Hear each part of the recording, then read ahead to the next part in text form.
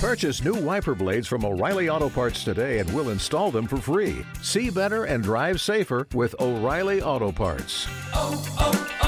O'Reilly Auto Parts.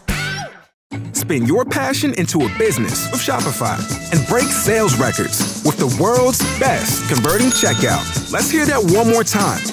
The world's best converting checkout. Shopify's legendary checkout makes it easier for customers to shop on your website, across social media, and everywhere in between. Now that's music to your ears. Any way you spin it, you can be a smash hit with Shopify. Start your $1 a month trial today at shopify.com/records.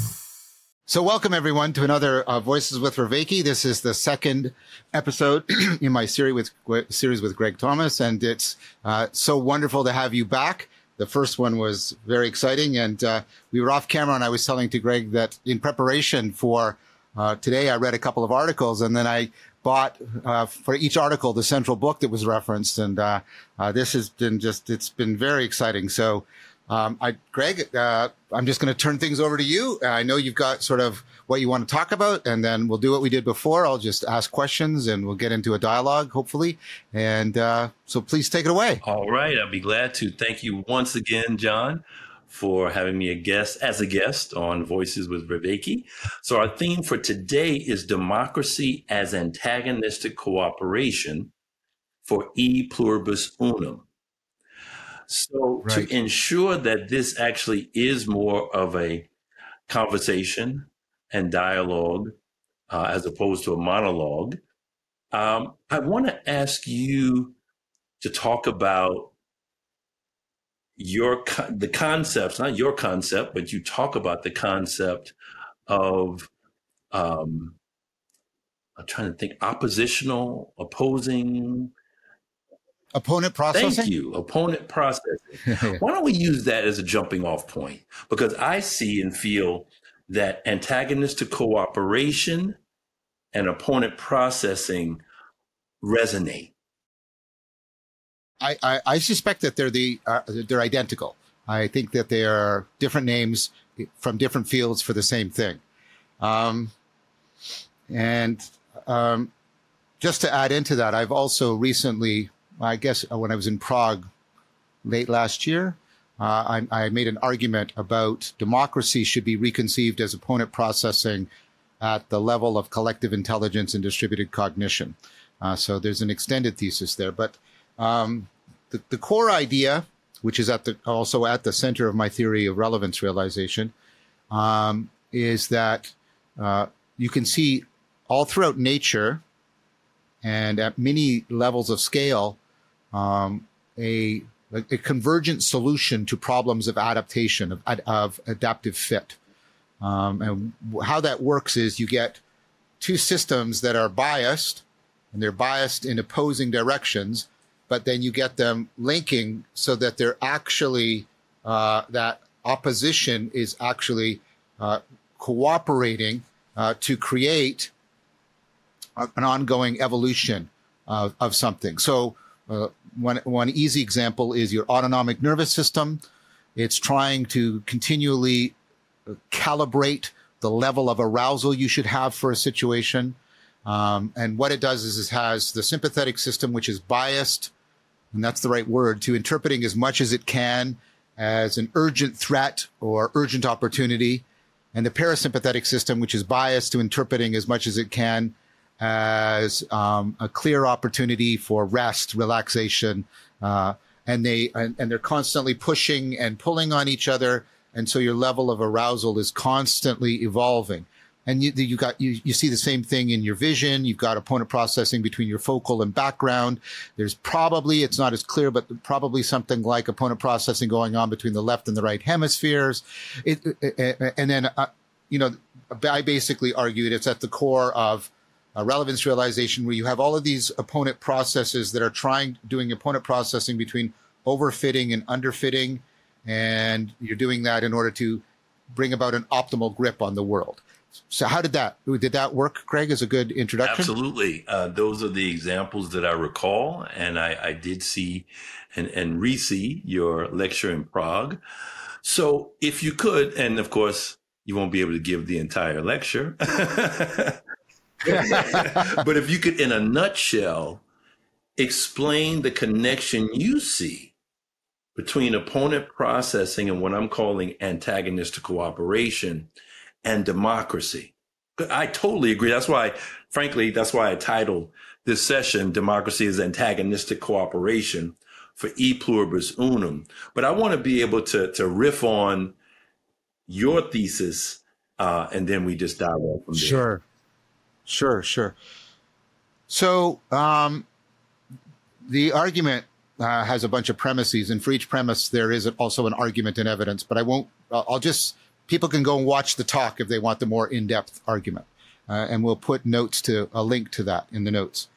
So the idea is there is such a thing, which I think is now becoming non-controversial. There is such a thing as the collective intelligence of distributed cognition, which is more than just the sum of the individual cognitions. There's a synergistic effect. There's an emergent capacity for problem solving. That distributed cognition comes with distributed labor. So its ability to get an optimal grip on the world is larger, more expansive. It can deal with hyper objects that individual cognition can't deal with. So science, as distributed cognition, can track global warming, even though no one person could, as an example. And then the idea is democracy is such a system of collective intelligence working on large distributed cognition in order to solve very large, complex and complicated problems, some of them verging on hyper-object kind of entities. And that democracy can be understood as an attempt to bring something into that collective intelligence that we see at work in individual intelligence, evolving anticipatory adaptivity, and you bring that about by opponent processing.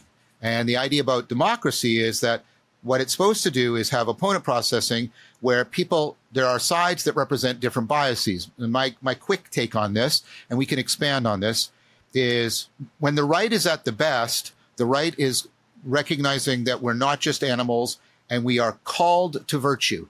We are called to responsibility.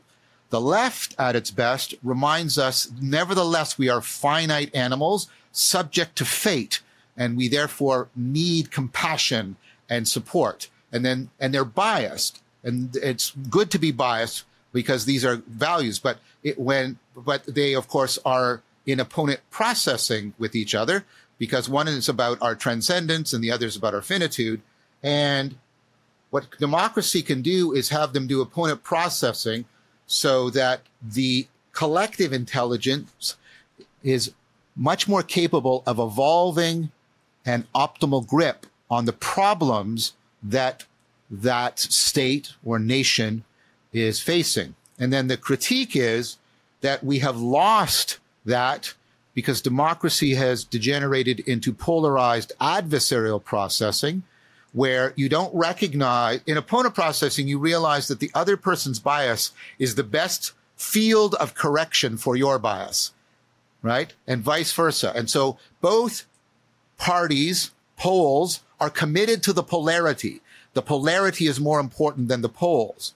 But what we now have is in adversarial processing, the other side each side demonizes the other, and the other side is trying to destroy the other. The opponent processing is lost. The collective intelligence basically fragments and degenerates and loses its capacity, as we're seeing, to do any significant problem solving.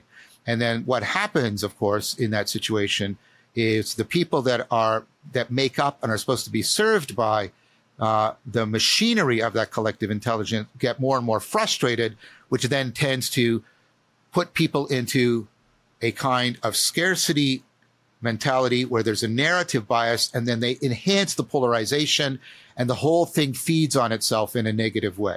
So that's sort of as simple as I can make the argument, but I hope that wasn't too messy. Not at all. Not messy at all. Very clear. And for me, it reminds me very much of one of the key points of the thesis that Steve McIntosh presents in his book, Developmental Politics, is that certain forces in American life and American politics in particular are interdependent polarities. Yes. One Yes. is necessary for the other. And as you say, as far as opponent processing, the biases of one and the gaps and what's missing in one is filled by the other.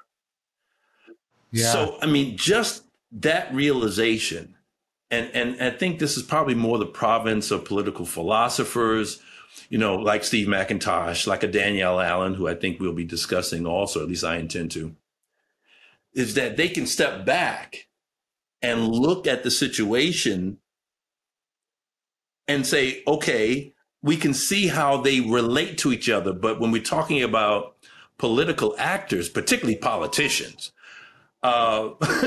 whose job it is to, get elected again and ostensibly represent their side, the admission that the other side is a necessary complement is not necessarily something that their side wants to hear. So, so I guess one of the questions that we have to contend with is, how can we go about getting not just politicians, but people who find themselves in one tribe or another, on one side of the spectrum or another, and really strongly there, to start to see a larger picture where the other side is seen as very important, not an enemy, as an opponent. Yes. There's a difference between an enemy and an opponent. Yeah. Do martial arts. Right. They're opponents. Yeah. But they're not enemies, or they shouldn't be conceived of as enemies. So what are some of the steps? Now, of course, I frankly think this leads to a discussion of wisdom. Yeah. But I think that's a great. No, go ahead. Sorry, I thought. So, I mean, well, I'm going to say something, and then we'll, of course, dovetail with both of the articles you had me read. So one of the things that used to do this for America, I'll qualify it in a sec, but there was an overarching shared Christianity and a Christian framework that prioritized something above, namely God or the sacred, that both parties had. They were supposed to have a stronger allegiance or commitment, right? Under God and all that. I'm not advocating for this. Right. I'm just doing a historical explanation, right? And then the idea was, one way of interpreting that is that helped to function as a sacred thing that gave value to the process over the opponents, and therefore prevented them from. So no matter how bad they were, they're Christians, and and we all have to honor God, and we all have to. Right. And then that merged and was also being gradually replaced with American civic religion, which is in which America was rendered sacred in a lot of ways. And Americanism was a thing. Chris Mastropietro and Philip Miskovic and I talk about this in the Zombie book on the meaning crisis. And then when the Americans won the Cold War, that sort of lost its grip. There was also problems in both of those formulations because, of course, there's the formal separation of church and state in America, and so the relationship to Christianity was always one that was going to be inevitably subject to deep question and criticism. And then the Americanism that has the opposite problem that all civic religions do. Which is, and this is a Tillich criticism. Tillich is very fresh on my mind because I'm teaching the course on Beyond Nihilism, and I've just gone through Tillich's Courage to Be with my students. Okay. But the problem with it is it can become a kind of idolatry in which you have something that's finite. It might be large and powerful like the United States, but it's still finite, and it's standing in for ultimate reality, and in that sense is subject to idolatry. And of course, that idolatry did come home to roost in certain ways for America. And so I think the two things that acted as glue have largely dissipated in a very significant way. The first one had an advantage over the second one in that, at least in some ways, in some contexts, although it was also in serious decline, Christianity provided a place for the cultivation of wisdom and virtue as something distinct. And not just, of course, Christianity, but, some of the other places, homes of worship and religion. So that's my take on what used to do it. And then, of course, one more thing, which, as your articles point to, interacted with both of those, was a shared popular culture. And that can't do it anymore since the advent of cable TV. So cable TV and then more social media has fragmented. So, for example, we could never have a phenomena, although they were British, but we could never have a phenomena like the Beatles again because we just do not have the consensus. We just do not have the consensus audience, right, that we used to have. And so popular culture is also deeply fragmented. So the three things, and they, like I said, I'm presenting them analytically, but they all interpenetrated and talk to each other in interesting and sometimes deleterious ways. But all of those are in remission, significantly so. And then there's nothing, and as Yeats would say, the center cannot hold. Right. Definitely. Thank you. Good analysis. I think for the sake of your viewers, we need to give them at least the titles of the articles that we've been referencing. Oh, please. Yes. I'm sorry. Yes. Yeah, Greg. Can you do that, please? I can gladly do that. One is entitled, Can Civic Jazz Resolve the American Dilemma? And it's found at a journal online called the Journal of Free Black Thought. And it's also found on my own blog, tuneintaleadership.com. And excellent article, by the way. Thank you. Very well written. Thank you. I appreciate Very that. well written. It took a lot for me to write that. Let me just say this before I say the second article. That book, Civic Jazz, which integrates the work of Kenneth Burke, who's known primarily in studies of rhetoric and communications, but who was a true polymath, who was very influential on the work of and thought of Ralph Ellison, who we'll refer to, and Albert Murray, how his thought on rhetoric as a distinction from the persuasive capacity of rhetoric, but more rhetoric as it relates to how art is a communication vehicle that integrates not only the artist, but the artist and the audience, which the artist and the audience together get into have a communication, a rhetorical relationship, and that the art form, in this case, jazz, and what it represents and what it signifies and the feelings it evokes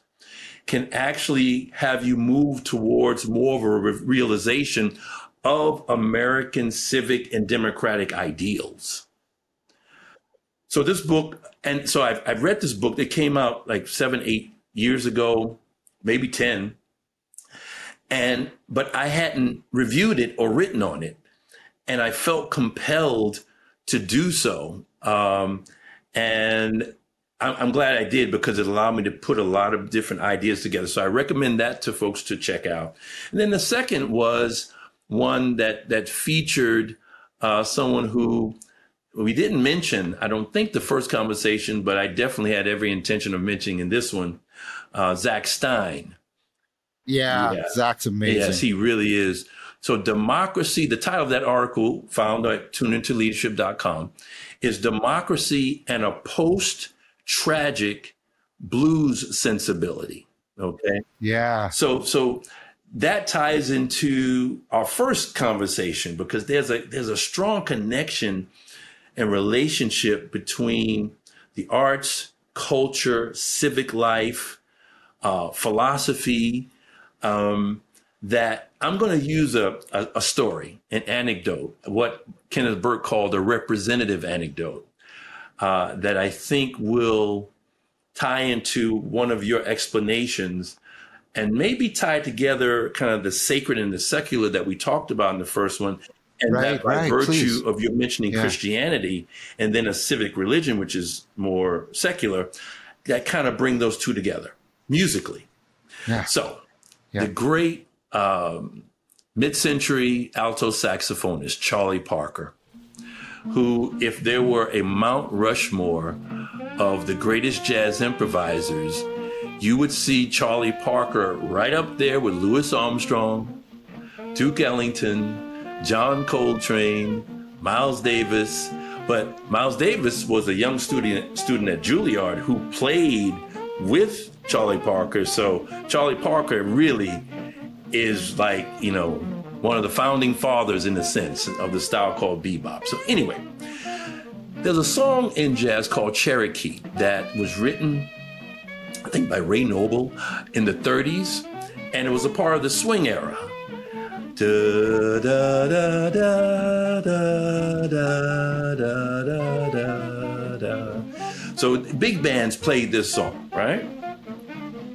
Well, Charlie Parker, as he was developing his abilities on the saxophone and playing in different groups, Cherokee was one of the songs that he worked on. And he found one night that if he played the chord changes to Cherokee, but played in the higher partials of the harmonies, that he could actually play a sound that he was hearing and feeling but couldn't yet play. Okay? Oh, wow. Yeah. So he found that, and without going that deep into music theory, let's just say that if you've got 1 to 8, 1 being one note, the 8 being the octave higher, that if you keep going, the 9th note will be the same as the 2nd note, the 10th note will be the same as the 3rd note, right? Like that. So if he played from 9 and 11 and 13, if he played in that realm, he could play what he was hearing. And this was like the start of the birth of the style called bebop. He said it liberated him. It freed him.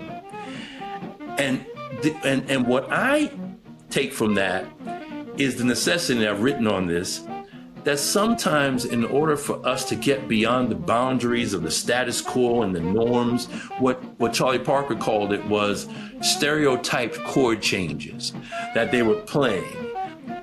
Right. He had to tap into higher octaves.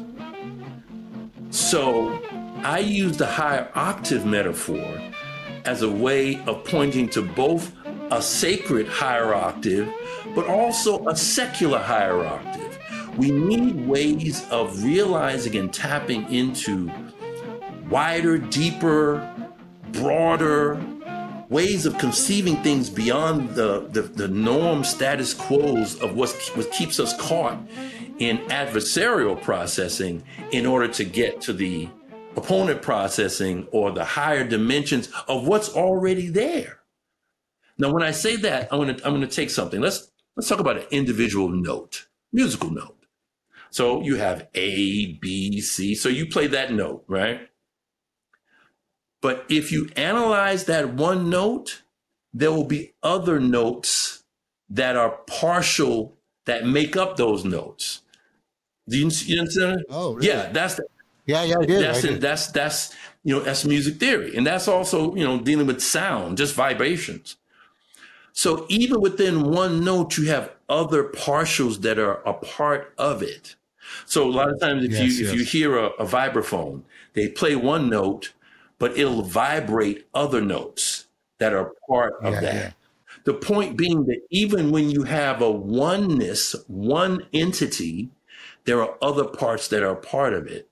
That ties to me into E Pluribus Unum.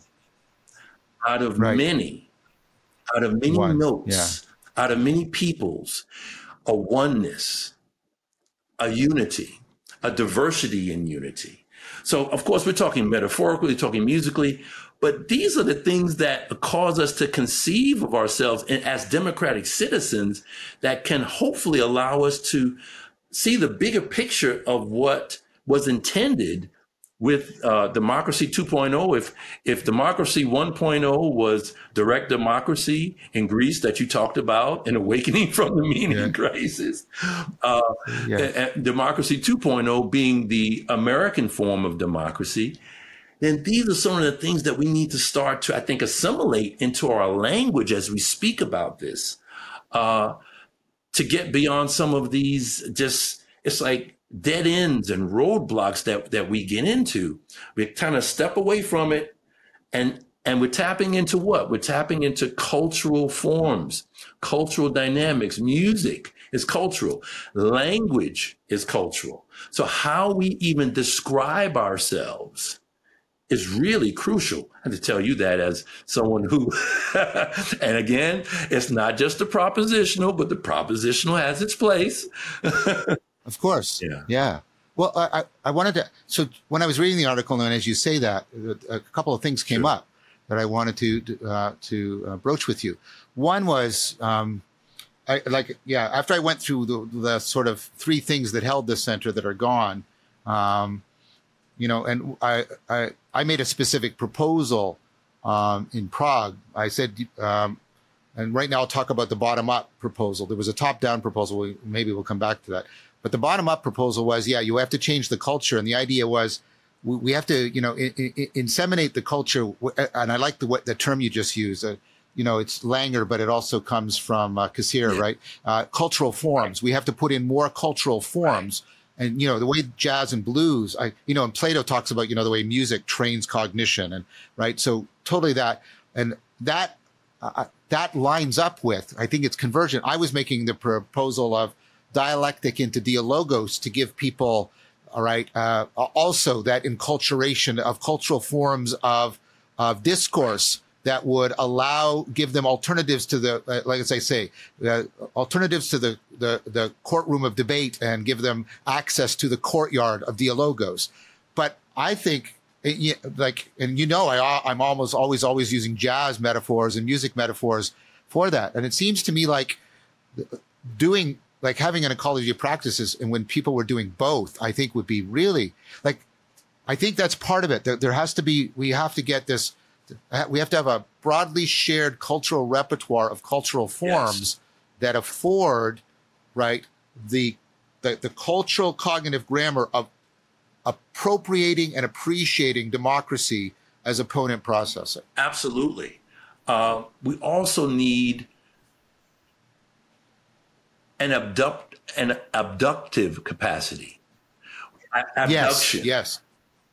Yes. You're using it in the Peircean sense as different from induction and deduction. Yes. It's the ability to generate an appropriate hypothesis, often overlapping with inference to the best explanation. That's what you mean by abduction. That's what I mean. And I also mean what Paul Bohannon, in a book called How Culture Works, which I first read in the late 90s when I was in grad school at NYU doing a doctoral program. It's such a pleasure talking to you. You are so well read. Your mind is so delicious. Thank you. Oh my God. Well, thank you. Sorry for interrupting. I'm just enthusiastic. Why do you think I love your theories? All these books that you're mentioning. I mean, and I'm writing them down. I'm ordering them. With your After Socrates series, I started rereading Plato. I got the one, I have it in the other room, where it's like every day there's a quote from Plato. I'm actually going through that now, and I date them. That's great. I date them a week ahead, and so thank you. This is one of the things. One of the things we said off camera in terms of intellectuals and thinkers, that one of the best things that they can do for one another is just refer each other to books, things that have influenced them. So I'm trying to think, Paul Bohannon, How Culture Works. For me, that book was almost like a Bible. I don't mean to be sacrilegious. I'm going to be like you, John. Don't get me wrong. But what he talks about there is what he calls, and this is related to abduction. He says one of the ways that culture progresses and culture moves forward and evolves is through what he calls recontexting. So taking things from one context and putting it into another. Right. This is how like innovation happens. Yeah. So my way of taking those 4 principles and 6 practices that I talked about in our first discussion that are derived from jazz and presented in the Jazz Leadership Project is taking a cultural praxis theory into practice and applying it to working with leaders and organizations. Yeah. What we're doing now, and what I'm attempting to do, is to take some of those same ideas, but apply it on a larger socio-cultural scale and level, applying these same, because the thing about jazz that's so prototypically, there's many things that's prototypically American about it. It was founded and innovated by Black Americans. And there's an argument to be made that Black Americans, by being on the underside and the shadow side of democracy, have a view of both what's good and bad about democracy, or at least the shadow side of democracy, and the potential of democracy. So jazz was created by Black Americans. And this is a version of the adjacent innovation thesis, that innovation comes from things that are adjacent, not central to some. Yeah, great. That's a very good point. Absolutely. I hadn't thought about that. So even though politically, socially, and economically, Black Americans were not able to participate in the society with freedom, actually, I mean, literal bodily freedom, and so obviously. And this is true during the period of enslavement and even through Jim Crow. However, where was there some wiggle room? Culture was where there was wiggle room. To the ability to define yourself, what's important to you, your values, your meanings, and to, through the forms that you create, to embody those values and meanings. Of course, they were adjacent to conversations about freedom, liberty, a free enterprise system, all of these things, they're around. So you find those elements in the music. Right. And you find the ability to do certain things that couldn't be done in society. So I'll give you an example from jazz. So if you say that the general society went on a say a march beat, 1, 2, 3, 4, 1, 2, 3, 4.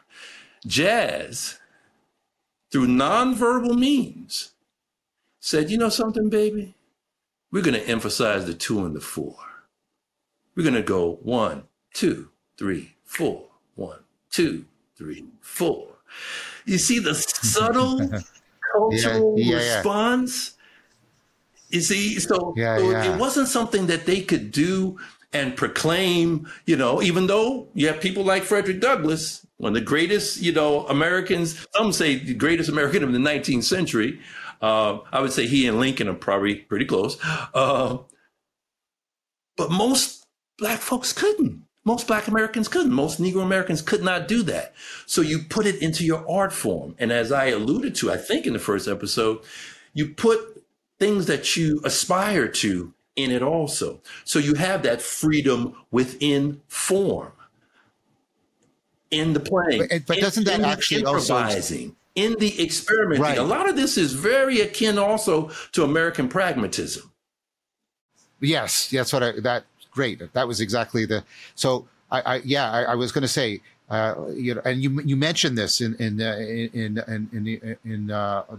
article on jazz, that there's this another prototypical the philosophy generated in America is pragmatism, right. And then again, so it's also interacting with that in a really, like, again, I mean, yes, I agree. I mean, it's a form of resistance, in the good sense of the word. And because, like you said, outright statements or actions are dangerous. And of course, I'm not saying When I said adjacent, I didn't mean to in any way diminish the suffering. I was just using a name of a thesis. I don't think, I can't speak for anybody else, but I didn't take it that way. And you were talking about the very process, how innovation occurs. Yeah. And so, but the idea also, of pragmatism, right? And that the idea is, making it work and innovating and creating. But although it's sort of propositionally indirect, and this is, you picked up on Langer a bit, right? It's very direct at the level of the non-propositional. So in some ways it catches and can influence. Like, I'm not trying to be utopic or whitewash anything, but jazz and blues and then later rock helped give a common language between blacks and whites in America. And this is some of the first places where you see, integration, or I don't know what word to call, happening. Absolutely. Right? Because when you give people shared cultural forms, they stop being other to each other so much. Right. They start to get that lingua franca that they can relate to each other. And I would put to you, it's more persuasive. This is the other side of rhetoric in one sense, when it's initially non-propositional, because it engenders trust rather than trying to convince somebody of a particular idea. And that's a different thing altogether. That is so keen, but I'm not surprised, John. This is one of the reasons why when we do our Jazz Leadership Project workshops, we use a live band. Just a few weeks ago from this taping, we were in Colorado, in Denver, and we had a live jazz rhythm section. Oh, keyboard, right. Acoustic bass, drums, drum kit, and the music itself, it goes right to you. It goes past some of the barriers. Yes. So we have them start off with Duke Ellington's Take the A Train. Why? Because we're getting ready to go on a journey. Go ahead. Have you ever heard of Michael Winkelmann? He influenced me a lot. I got to meet him in person, about shamanism. And he talks about how, the shamanic trance, and there's a mixture of music and narrative and a lot of dramatic and musical innovation going on.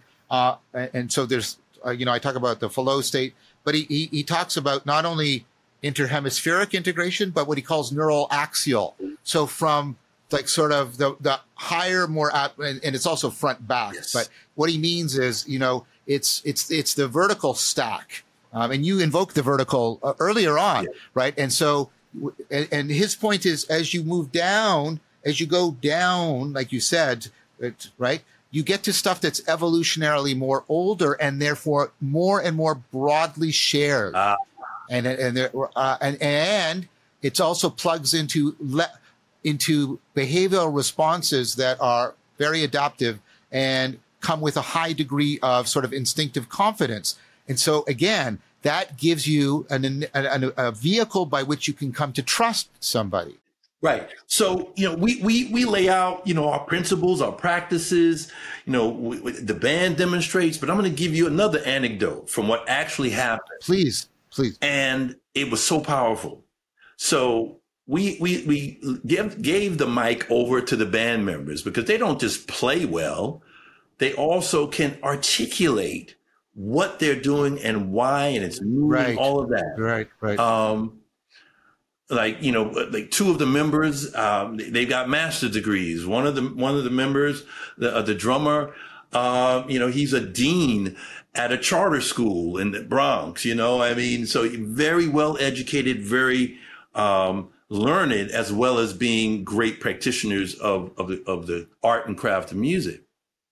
So someone got up and said, well, all of that sounds good, but, can you demonstrate? Now, they had played, but they were talking about, if I remember correctly, they were talking about, like, what do you do to integrate someone new into the band? What happens when there's conflict? He was talking about all these different things.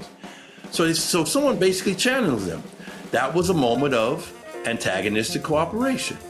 So they challenged them to demonstrate.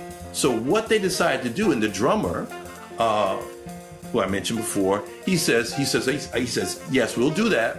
He said, I tell you what, he spoke to his other band members. He says, let's not even count it off. Let's not even determine whether it's 3/4, 4/4, whatever the time. Let's just start playing. So it started off in a very free form, where the bass was playing some notes, piano, the keyboard was playing certain things, the drummer.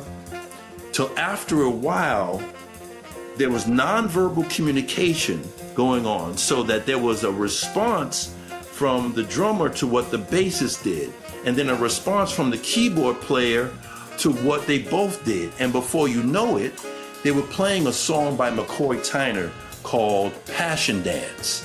And so they went into the song, and by the time they got to the swing period, the 20 senior leaders from this organization got up and erupted in applause, because they didn't have to explain it. They did it. They demonstrated it.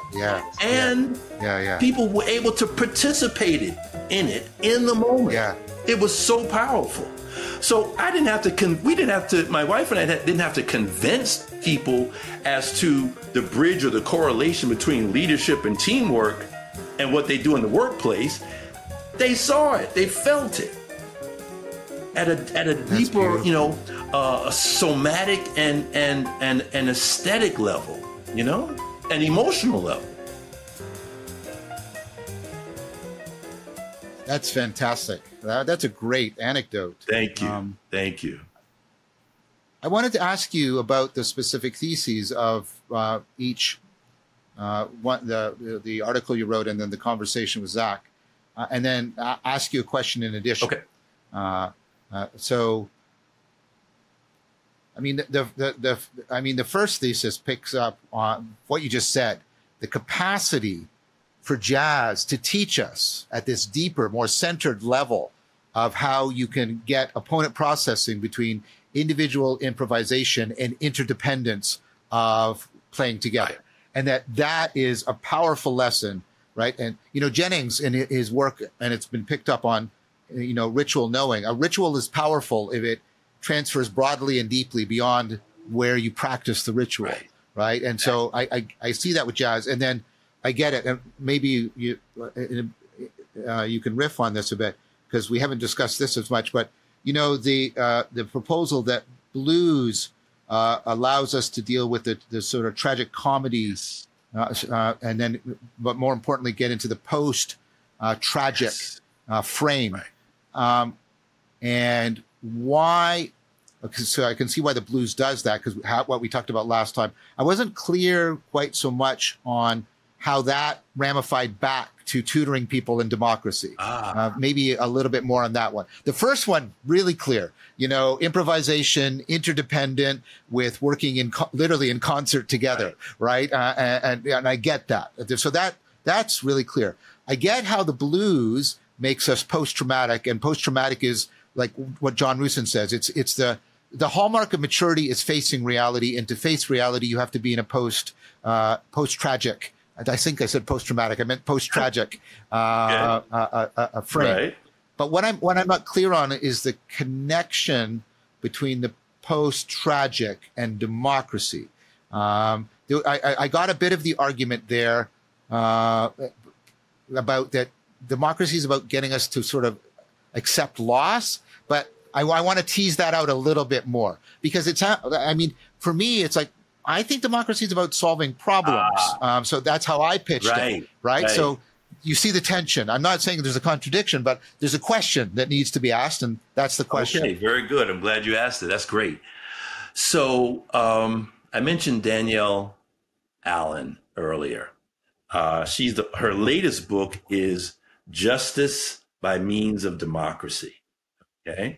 Right. But she has an earlier work, which I was looking for, that Zach mentions. First of all, the book that I asked Zach to read for a presentation, a short presentation, it was only 6 minutes. I'm the co-director of the Omni-American Future Project. The Omni-Americans is the title of Albert Murray's first book. We had a virtual event during the pandemic, and Zach was one of the presenters. So this is the article you're talking about was actually a transcript of Zach's short presentation. The book that he read was called The Hero and the Blues by Albert Murray. Okay.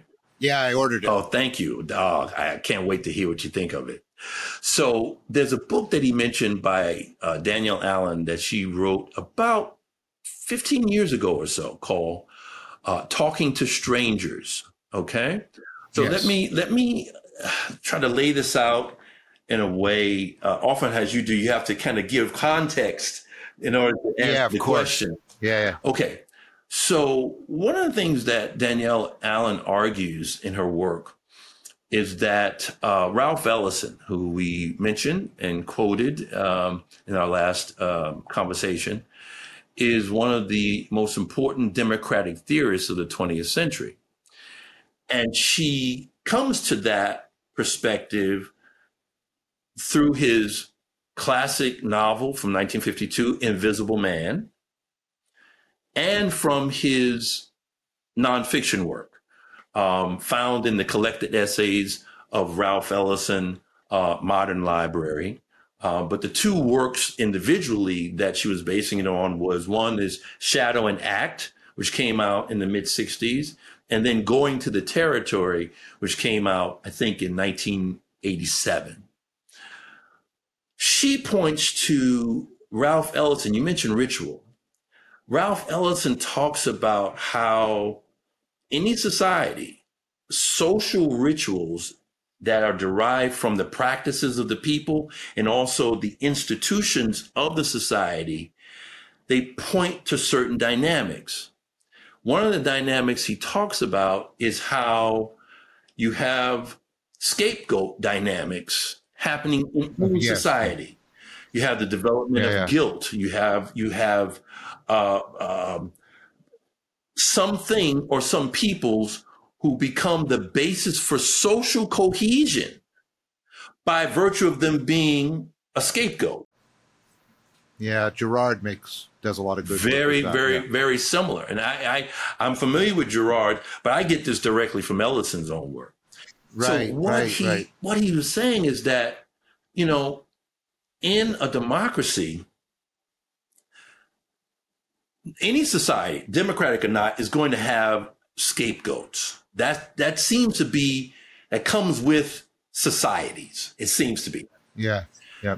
But what we need in a democratic society is a recognition of the sacrifices that others have made in order to have social cohesion. So let's take elections. Whenever you have an election, you have someone who won and you have someone who lost. The fact that those who lost don't commit violence in response to that. Well, until recently. Yes. Is part of what keeps social cohesion in a democracy. Because you can live to fight another day, to vote another day. Right. So what happened in American society from the time that the concept of race came into being and you codified in law, and we're going to talk about this more in our third session. But from the time that you codified race and you start to have a hierarchical grouping of people based on so-called racial identity until, of course, enslavement, my ancestors, my idiomatic kinfolk, were the scapegoats. Right. We sacrificed. And the irony, this is why history is ironic. Ironically, that sacrifice allowed for, not for us, social cohesion. I said the last time, we got very familiar with absurdity and oppression and domination. But it actually allowed for a certain social cohesion among those folks who were racialized and identified as white. So again, we're taking a look at it like this without, we're trying to analyze what actually happened in terms of the dynamics of it. I get it. I know you're analyzing. You're not justifying anything. No. The reason I say that is because a lot of times when people talk about these things, it's hard to talk about because of the pain and suffering that people, have gone through. And we have to always acknowledge that. But now we're talking there's about... definitely that. What's that? I was going to say there's that, and I think that's paramount. But I think it's also buttressed by we've lost the ability to distinguish a discourse of analysis from a discourse of justification, which makes it everything leaps into the courtroom of debate. Wow. And where we think whatever we're doing is we're justifying something or other. And so, I mean, again, I think I want to be very clear. I think the emotional suffering is the paramount, but I think it's exacerbated by we have built up this conflation and confusion. We can't adequately distinguish anymore in concept and in practice between, a discourse of analysis like you just did. You are obviously not advocating for any of this or trying to justify it. But nevertheless, you're trying to understand it, which is a different thing than trying to justify it, in immoral terms. And so I just wanted to throw that in as something also that I think really muddies the waters when we try and do this. So I just wanted to reinforce that you're very clearly trying to give an analysis here to afford understanding. Exactly. So if we look at that dynamic, that social dynamic, and this is probably the toughest one to analyze dispassionately or disinterestedly, but lynchings, that was a social ritual. It is a ritual. I get it. It's a horrific one.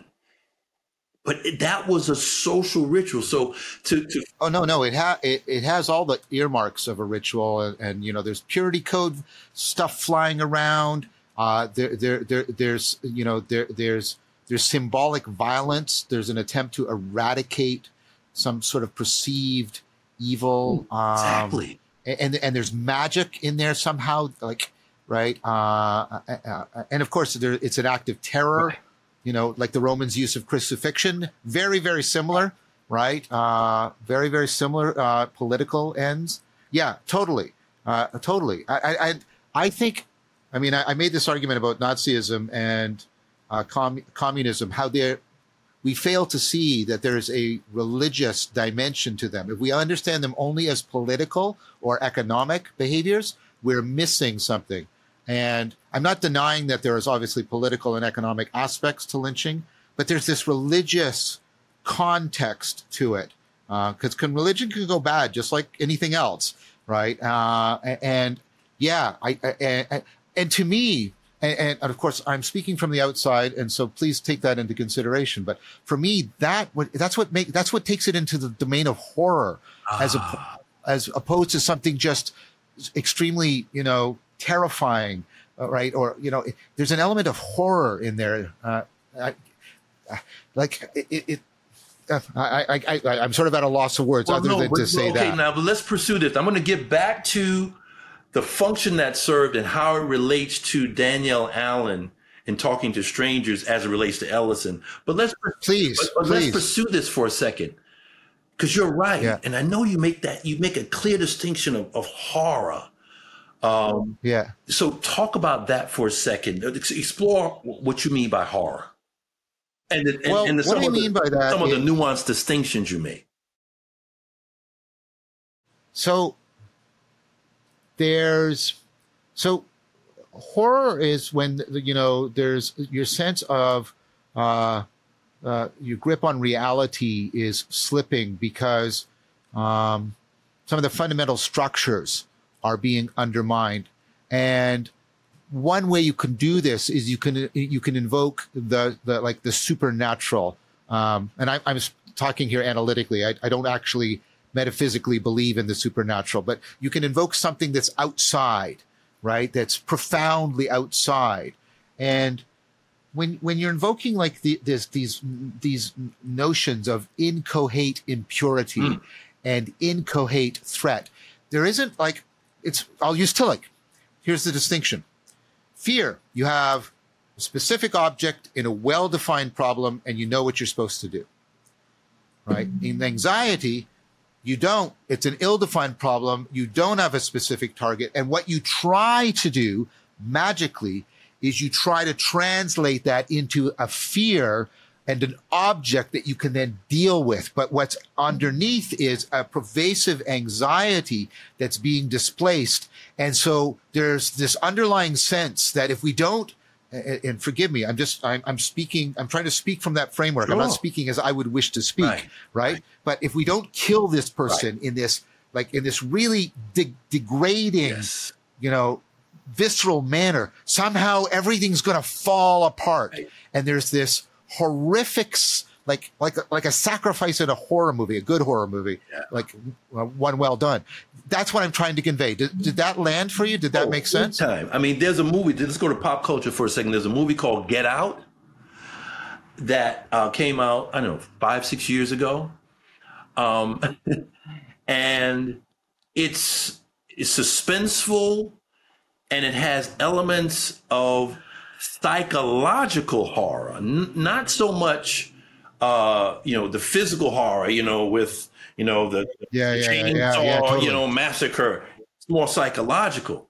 So you have a Black American young man going out with someone who is a white identified young lady, and she introduces him to her family.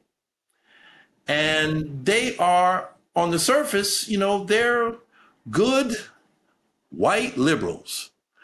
And they've got a picture of Obama on the wall, and they're like, yay. Yeah. And this gets to some of the psychology. But what these people were doing is actually they were stealing and appropriating the humanity of Black Americans who they, I mean, so that you had people who were there, who were outer surface. They were, they were colored, like I am. But their sense of humanity were gone. They were more like actual zombies, to go to your book. And so how did they do this? Well, the wife was a psychologist, and she knew how to use certain techniques, I would say techniques of hypnosis. And so she is sitting there with this young man, and she's able to get him to concentrate on something. I forget what the object was.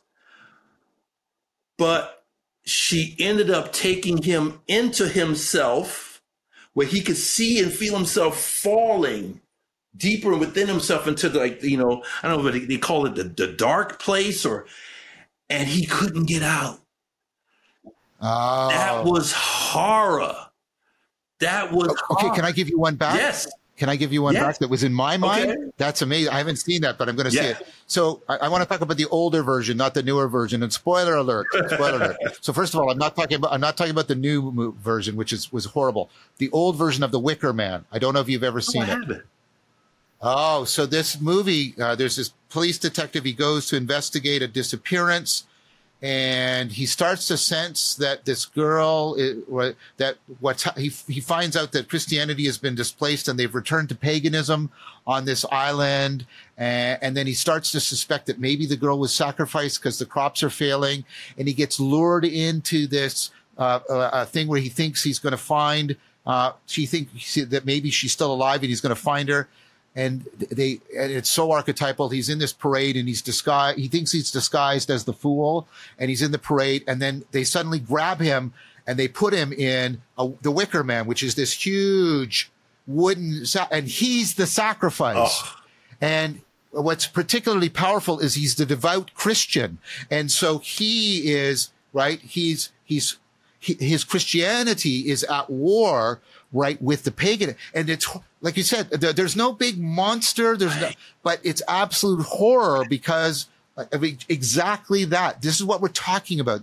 That element of, this goes beyond, emotional resentment or hatred. There's a deeper cracking of on the ligaments of reality, and something is seeping through, and people are trying to staunch that in this really symbolic and almost unconscious manner. So, but see it if you get a chance, because I will. For me, it's an excellent example of something very analogous to what we're talking about with the lynching. Very analogous. Absolutely. I think it was called The Sunken Place. It came to me, The Sunken Place. Yeah. And what would happen is these once they were in the sunken place and couldn't get out and could barely speak and emote, they had modern day auctions of people being sold to different people who were able to afford them, and they would serve them. I mean, gosh. It's like, it was, but now to just transition. That's brilliant symbolism, though. Oh, brilliant. Wow. You render people zombies, and then they're just open to manipulation and enslavement. Right. So back to the book that Zach Stein was talking about by Danielle Allen, Talking to Strangers. Right. The basic idea is that how can we as democratic citizens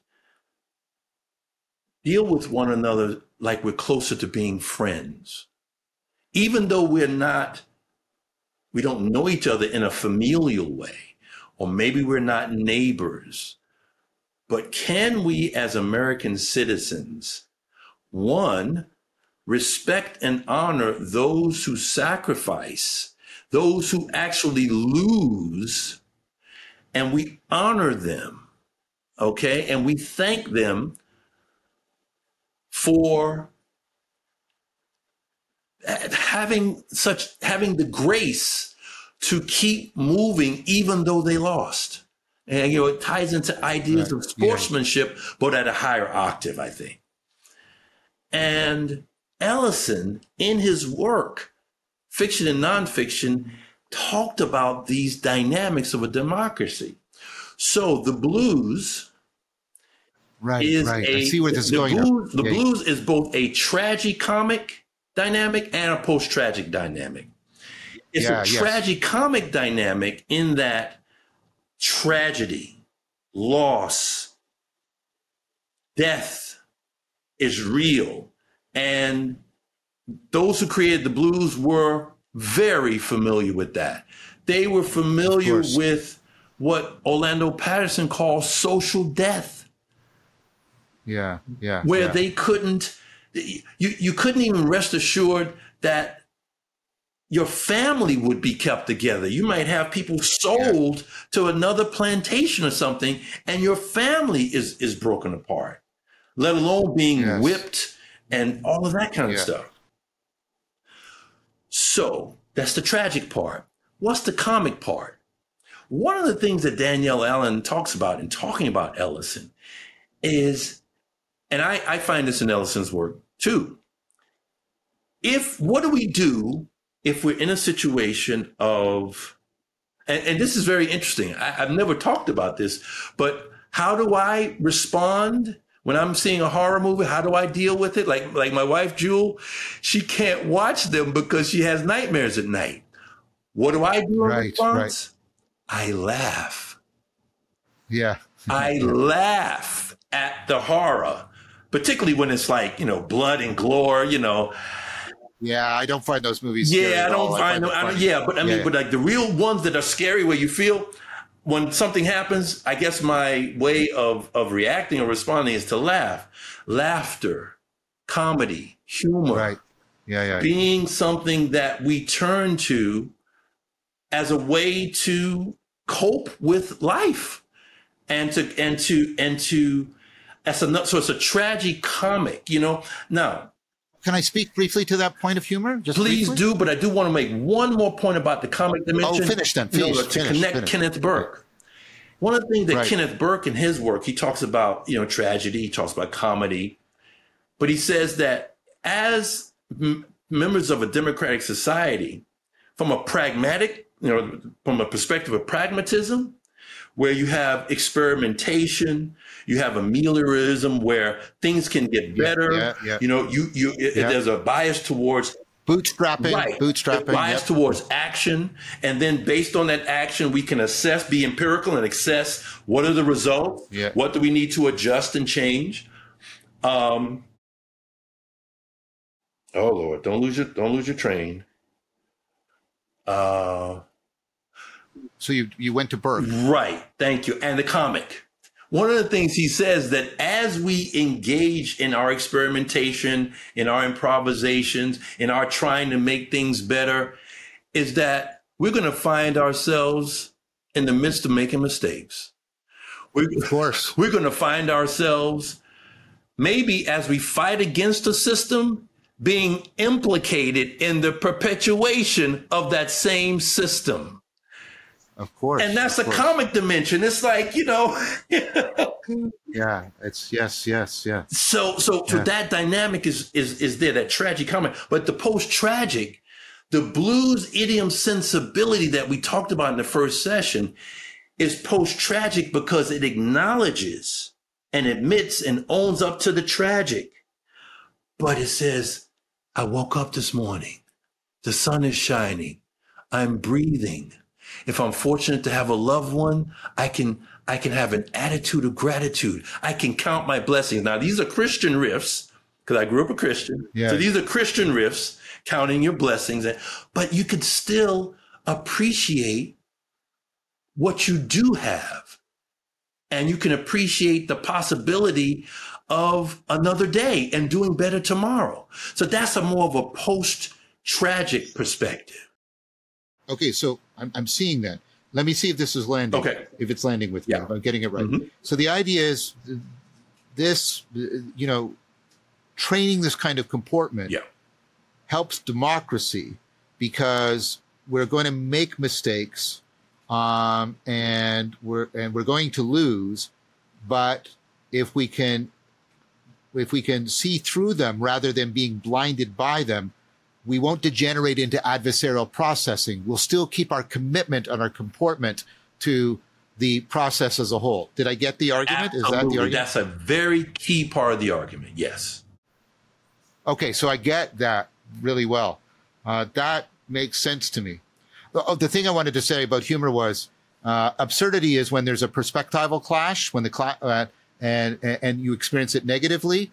But humor is when you take the perspectival clash and you play with it, and it allows for kind of an insight. Monty Python is a famous example of playing. Yeah, right. And so, that move, it's, I can see why that could be very important, too, because in democracy, there's inevitably going to be perspectival clash. Yes. And you could degenerate into that's absurdity and then have like a purity response. That's bad. Right. Or you can, be joke about it. There's humor in it.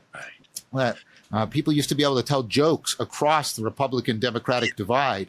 Even Ronald Reagan was capable of doing that. Even Ronald Reagan, Right. and that seems to just have disappeared. Yeah, But I have one question that still is looming from the argument. Yes. Which is, I found, you gave me feedback. I got the core argument. It's a good argument. Okay. What I didn't hear is what happens to the displaced scapegoat function. That doesn't, according to Girard and others, that doesn't go away. Right. So he proposes Christianity because Christianity takes the scapegoat and then inverts it and makes it the most sacred, and blows the scapegoat mentality apart from the inside.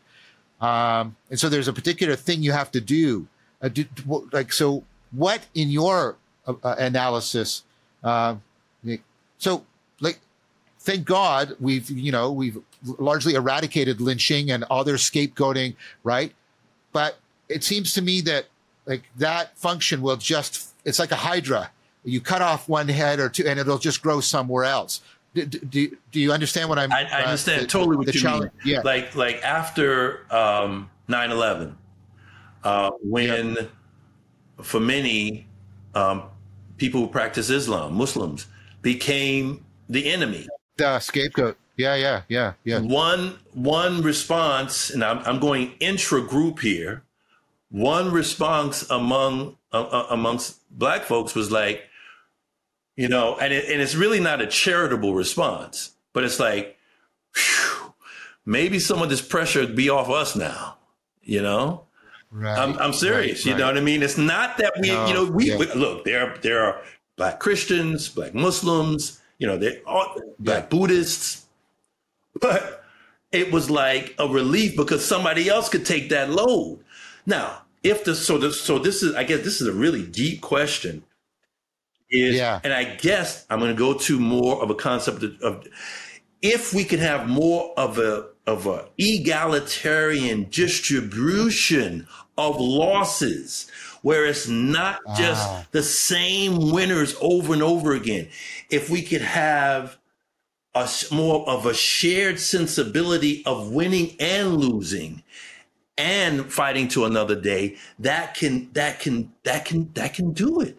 I mean, but I also think that as we, and this is more of a getting to the aspect of pragmatism, dealing with that everything is changing and open and contingent, evolving.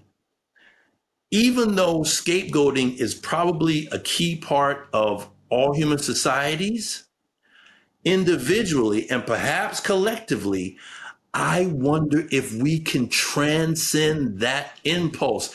That impulse becomes from, I would say, the ethnocentric stage of human development. More of a tribal orientation, where you've got one tribe over there and they're the enemy. They're not human. I think we can. I think we can transcend it to a certain extent. I mean, I don't have to demonize people who are identified as white. I don't have to make white people the scapegoat in order for me to feel coherence in my life. In fact, I decry the very concept of race itself, which we'll talk about the next time. You know? Next time. So but just to, you know, because we're getting to the part of our conversation, we're going to have to come to a close soon. I do want to say some things more about Ellison in relation to democracy. Why would Danielle Allen say that he may be one of the greatest democratic theorists of the 20th century? A couple of reasons. One of the things that Ellison says, that as a writer, as American writers, and you could say writers in the English language, you have a responsibility to the furtherance of the language. You're using the language. You have a responsibility to continue. And I feel that too. Furthermore, as a citizen in a democracy, you have a personal responsibility for the continuation of democracy. It's not just about, you know, what party you're in, the political dimension. It's personal responsibility. So if and this gets into the omni-American ideal, if I will take personal responsibility for being an American and for living and exemplifying democratic principles of equality, of liberty, of freedom, of certain values, some which are interdependent polarities. If I say I'm going to embody that and live that, then that's something you strive to do. However, this gets into the ironic part. One of the things in a great essay of Ellison's, which I'll send to you, called Little Man at Cheehaw Station, he talks about how Kenneth Burke, called a term like democracy a God term. A term. It is. A term, a small G God. Because very much. It represents the height of our very principles and values, you know, as Western people in terms of democracy. It also represents the the collective intelligence of distributed cognition. Yes, and so it's also not just an ideal; it's an agent in some fashion too. Absolutely. So that's a very good candidate for a little G God. Very much so. And we're going to talk more about your agent arena relationship in our next, because I actually use your definition. I don't even know if you know this or not. I use your definition of worldview to contrast a racial worldview and a cultural worldview. I've done that in workshops, and that deals with the participatory agent arena relationship. So we'll talk about that more. But what Ellison talked about in Little Man from Cheehaw Station is how there's an anxiety and a unease that comes from being an American where you have such a diversity. We strive for unity amidst diversity. We strive for out of many one. But the thing is, it makes us uncomfortable because we're around all of this difference. We're around all of this diversity. And what he says is most people find it easier to fall back on the things that make them comfortable. Their father's beard, their mother's milk, their religion, the racial identification, the ethnicity that they grew up in, and that's where they feel at home. And the struggle, the agon, is to become more rooted cosmopolitans, to say, yes, I have my particularity of my experience, whether you put that in religious, ethnic, cultural, whatever terms. But that doesn't stop me from identifying with the whole. Yes. It doesn't stop that, and it shouldn't stop that. And he talks about that tension. And in his work, he's like, take personal responsibility for democracy, and then let's exercise what we call, in certain corner of the integral theory, cultural intelligence, which is what you're talking about as far as distributed cognition and collective, a collective intelligence. Very much. That's very powerful. So it's not easy. There's nothing easy about this, obviously. No, that's what I was going to say. It's a Stoic idea, right? Cosmos. That my polis is the cosmos. And I was going to ask, does Ellison talk about like what the Stoics talk about, the deep need? Like you can't just sort of, I'm a citizen of the cosmos, right? You can't just self-identify. It requires a profound transformation of character and the cultivation of virtue and wisdom, Sophia, right? A capacity to see the cosmos in the right way so that you attune to it.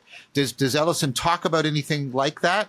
About how that's sort of, because for me, part of what's been missing a lot in the discourse about democracy is that democracy depends on people cultivating the virtues so that they can commit themselves wisely to democracy. Right. Sorry, I interrupted for too long, but I was trying to get a point. I wanted to ask that question: does he talk about that deep interconnection in so many words? I mean, rumor has it that Ellison was one of the best read novelists of the 20th century. Probably. So he incorporates across time and space, from Greek, Roman, and Albert Murray also. So that's a part of his perspective, like I say, in so many words, maybe not specifically referring to the Stoics per se. Right. He doesn't have to. I'm not worried about that. But you get that. Okay. You definitely get that. Cool. But I do want to end with Democracy 3.0. We mentioned 1.0 being like Athenian democracy, direct democracy. 2.0 being American. 3.0, and this comes from an effort by a gentleman named Tom Attlee and a gentleman's name Tom Attlee and Martin Rausch, where they've created a wise democracy pattern language. And they actually have a series of about 100 cards. You can barely see it, but they have a pattern language for what they're calling a wise democracy, where you have three dimensions. You have power, participation, and wisdom as intersecting circles. Okay. This was one of the articles that you were supposed to be given to read, but I'll just explain it and I'll send it to you. So if you see these three intersecting circles right now, they touch barely.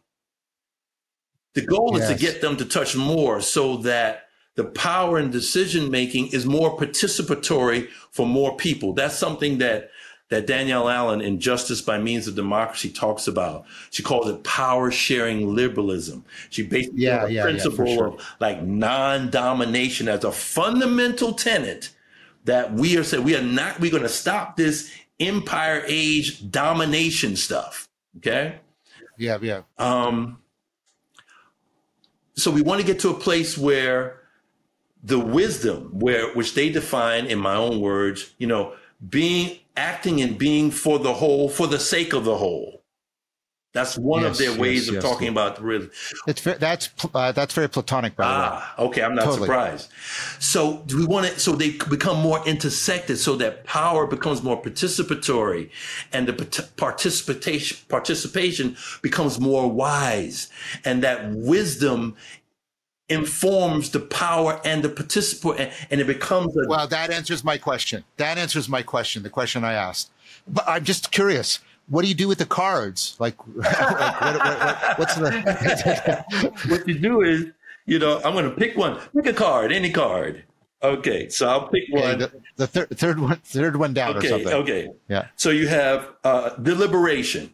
They have different principles, right? And they show you the connection to other principles. So this one is deliberation. Wisdom explores, discerns, weighs, creates, and envisions. It avoids jumping to conclusions and getting trapped by assumptions. Anything which helps us raise and carefully consider a healthy range of factors, perspectives, and options before and as we act qualifies as deliberation. So utilize very good. And institutionalize diverse forms of such potent consideration. That's 1 out of 95 cards with that type of potent wisdom. I mean, and so you can use it as for yourself to really get an idea of this democracy 3.0, what I'm calling that, to when you have an organization, making sure that your organization actually lives by these principles. You can build organizations based on this. And I heard about this. Right. I heard about this first when I was listening to philosopher who you had a conversation with, Forrest Landry. Landry? Yes, Forrest Landry. Yeah. And I learned about this, wise democracy project and pattern language from Forrest Landry. Because he was talking about democracy and some of the dynamics, and someone said any group that you know of that really, and he mentioned them, so I checked them out, and I've written about them on my blog. In fact, the essay that I'm going to send you is called "Democracy 3.0: Chaos Before Order." So, please send me that, and can you send me a link or something about that deck? I'd like to get those cards. Absolutely, that'd be really cool. I definitely will. Okay. We should be I think that's a great place to end. You answered my question about the Stoics beautifully. That was, wow. You knocked that one out of the ballpark. That was just fantastic. Cool. Any final summative words? No, I just, again, I have an attitude of gratitude and a feeling of deep appreciation for this opportunity. Oh, me too. I'm loving this series. Like I said, I'm getting the books. Like you're just having a profound influence on me. Thank you. Really. Well, that's where we're going to end. In talking with strangers, the key principle, democratic principle that Danielle Allen talks about is reciprocity. Yes, this is a Hegelian idea. Okay, Yes, so yes. I mean, you have so deeply influenced my own thought, so that the opportunity for me to do that in kind is just wonderful. And I'm so looking forward to our next conversation, because we're gonna be able to parse. Now we're gonna be talking about cultural intelligence versus race. There's a big distinction, and that's really key to my work. And so I'm really looking forward to our next conversation, John. Me too. Thank you so much. Thank you so much, Greg. It was amazing.